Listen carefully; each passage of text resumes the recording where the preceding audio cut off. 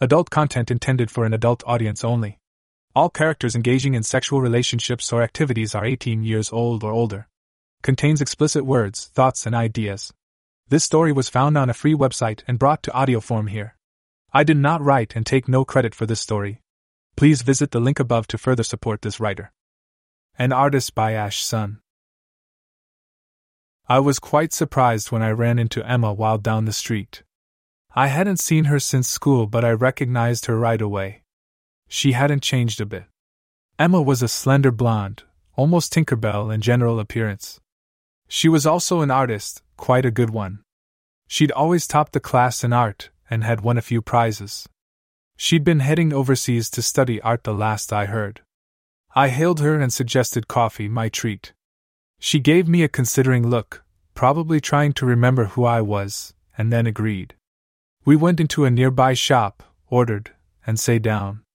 "It's Gavin," I said softly, and she blushed. "I knew that," she said quickly, blushing even more when I laughed.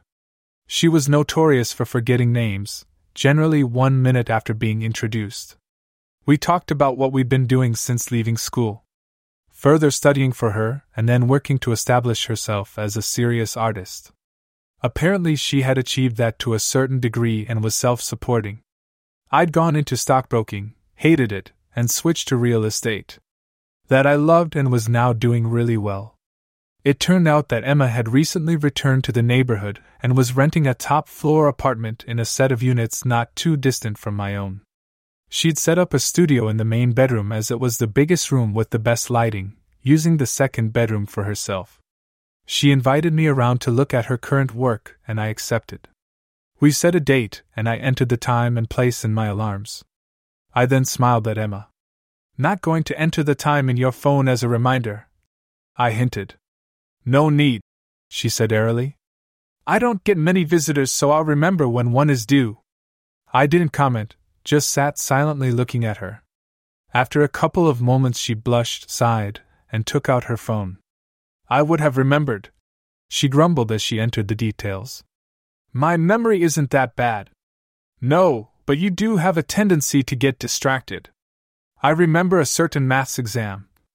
She blushed again. She'd got carried away with a painting she was doing, and the exam supervisor sent me to find her, extract her from her daze, and deliver her to the exam room. She got there just in time. The teachers did make some allowances for her artistic temperament. "I'm a lot better now," she insisted, but I had my doubts. I was prepared to lay money that if the muse came upon her she'd stop whatever she was doing to attend to it. The date for our meeting rolled around and I turned up at her apartment and rang the bell. No one answered. The door was unlocked, so I opened it and stepped inside. "Emma," I called. "You have a visitor." Her head popped out of a nearby doorway. "Oh, Graham," she said. "Come on in and look at what I've been doing. We can have some coffee later." "Gavin," I reminded her. "That's what I said, isn't it?" she asked, seeming to be a trifle vague. "Close enough," I agreed. When I walked into the room I realized immediately that this was her studio. There were a lot of canvases scattered around, and from what I could see they were excellent work, some of them showing a touch of genius. Emma was standing behind an easel with a large canvas on it, apparently checking over what she'd been doing. "Look at this and tell me what you think," she said. I stepped around the canvas, and the first thing I thought of was that she'd been expecting me and had been getting dressed nicely for a visitor. The second thing I thought was that inspiration had struck while she'd been getting dressed, and she'd rushed to her studio while the inspiration was hot. She told me once that if she didn't strike immediately she had the inspiration, it died, leaving only a dim memory. Why did I think her inspiration struck while she was getting dressed? She was wearing a very nice blouse, frills and buttons in the front, with just enough buttons undone to show a nice hint of cleavage. Unfortunately, that was all she was wearing, being naked from the waist down and apparently completely unaware of it. It appeared that Tinkerbell had nicely rounded hips, a flat tummy, long and shapely legs, and a smoothly shaved mons. When I say naked from the waist down, I mean naked. I manfully ignored this standing, breathing temptation to sin and looked at the canvas. I didn't know if it was complete or not, but I had to say it looked complete to me. It was a landscape. I don't know where it was situated, but the area was obviously hot and humid and a bit of a wilderness. There were woods there, and you just knew from looking at the picture that the woods teemed with wildlife. They may not have been depicted, but the viewer knew they were there. I've just finished adding the wolf, she told me proudly. It was just the finishing touch the picture needed. What do you think of it? I think it's brilliant, I said honestly. Even more honestly, I added. Wolf? She giggled. Look there, very carefully, she told me. I looked and all I saw was grass, bushes and trees. I turned to look at her and spotted it out of the corner of my eye. This time it seemed to leap off the canvas at me. That's amazing, I said, turning to look at her. Are there any more animals hidden like that? They're not hidden. You're just not looking properly. I looked at the canvas again and nearly swore as the wolf had vanished again. She knew it too, because she was giggling. I've just used their natural camouflage to let them blend into the background, she said proudly. How much would that canvas fetch? Dunno. I suspect that my agent will put this one up for auction. It could fetch anything from 1 to 10,000. Damn, and I'd been thinking of buying it. I probably changed my mind. Still, I'd check out her other work and see if there was something more in my price range. Regarding your memory, I said. I remembered you were coming, she said with a smug look. Probably because you had that reminder. I bet you forgot all about it when you had a flash of inspiration earlier. How did you know I had an inspiration? She demanded. I did, it was how to do the wolf, but how did you know? I know because when you have an inspiration it takes over and you forget little details. My hand moved slowly over her naked bottom. Not wanting to be left out, my other hand caressed her naked mons. Tell me, I said as I stroked her and looked into her fiercely blushing face. Can you think of anything you might have forgotten? Oh no, she said softly. No, no, no, no, no. She was reaching down with her hand to feel for her non-existent panties, not daring to look because she knew what she'd find. This is your fault, she snapped. I never have visitors here, so it doesn't matter what I wear. Or don't, as the case may be. I murmured, a hand slipping between her legs and pressing the soft warmth I found. Will you take your hands off me, please? She requested. Now, Emma, do you really think I'm the sort of man who would take advantage of a girl because I found her in an awkward situation? As a matter of fact, yes. And you'd be quite correct. Excuse me for a moment. This room had been intended to be the main bedroom. As Emma was using the second bedroom as the main bedroom and presumably had her bed in there, she'd stuck a small visitor's bed in here, over against the wall, as far out of the way as she could manage. I simply picked her up and deposited her on the bed. I sat on the bed next to her, flicking open the buttons on her blouse. She was looking adorably confused, not sure how to handle the situation. She was trying to hold the two sides of her blouse together with one hand while covering her groin with the other. Just what do you think you're doing? She demanded. Oh, think about it, Emma. I think you'll work it out. I pulled the two halves of her blouse apart, easily overcoming the hold she had on it. The lacy little bra she had on I just pushed upwards, her breasts popping free. Very nice breasts they were, too.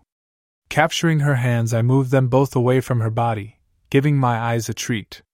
You have a very lovely body, Emma, I told her. Have you ever painted it? What? No. Why should I? Where's your phone? She looked confused, turning to look towards where she'd been working. Looking over there, I could see a phone on a small table there. Stay there like that, I told her, letting go of her and standing up. I snatched up her phone and returned before she had a chance to rebel, if it actually occurred to her to do so. I took her wrists and moved her hands up above her head. Now stay like that for a moment, I told her, standing up again. No, leave your hands where I placed them. She was blushing but doing as she was told. Surprising, really. I don't think she was naturally submissive. Probably a trifle confused. I took a couple of nice pictures of her. Checking to see how they turned out, I was quite pleased. She looked nicely abandoned. I handed her the phone. "That's how you should paint yourself," I told her. "I'd certainly buy it if you do paint it. I'd hang it above my bed." "You're joking. I couldn't possibly paint myself like that. I mean, you can see everything." "Not really," I said. "You can't actually see here due to the way you're lying. Just a hint as to what's there." I thoughtfully brushed my fingers against her vulva to make sure she knew what I was talking about. At the same time, I leaned over her and kissed a nipple, then moved over and kissed the other before capturing it with my mouth and sucking lightly. Emma dropped her phone and started pushing at me. When that didn't work, she tried hitting me. At least, I think she was hitting. The blows were too feeble for me to really be able to tell. Deciding I'd better check, I lifted my head. "Problem? Take your hand away from there and stop kissing me like that." "As you wish," I said. I moved my hand away and stopped kissing her like that.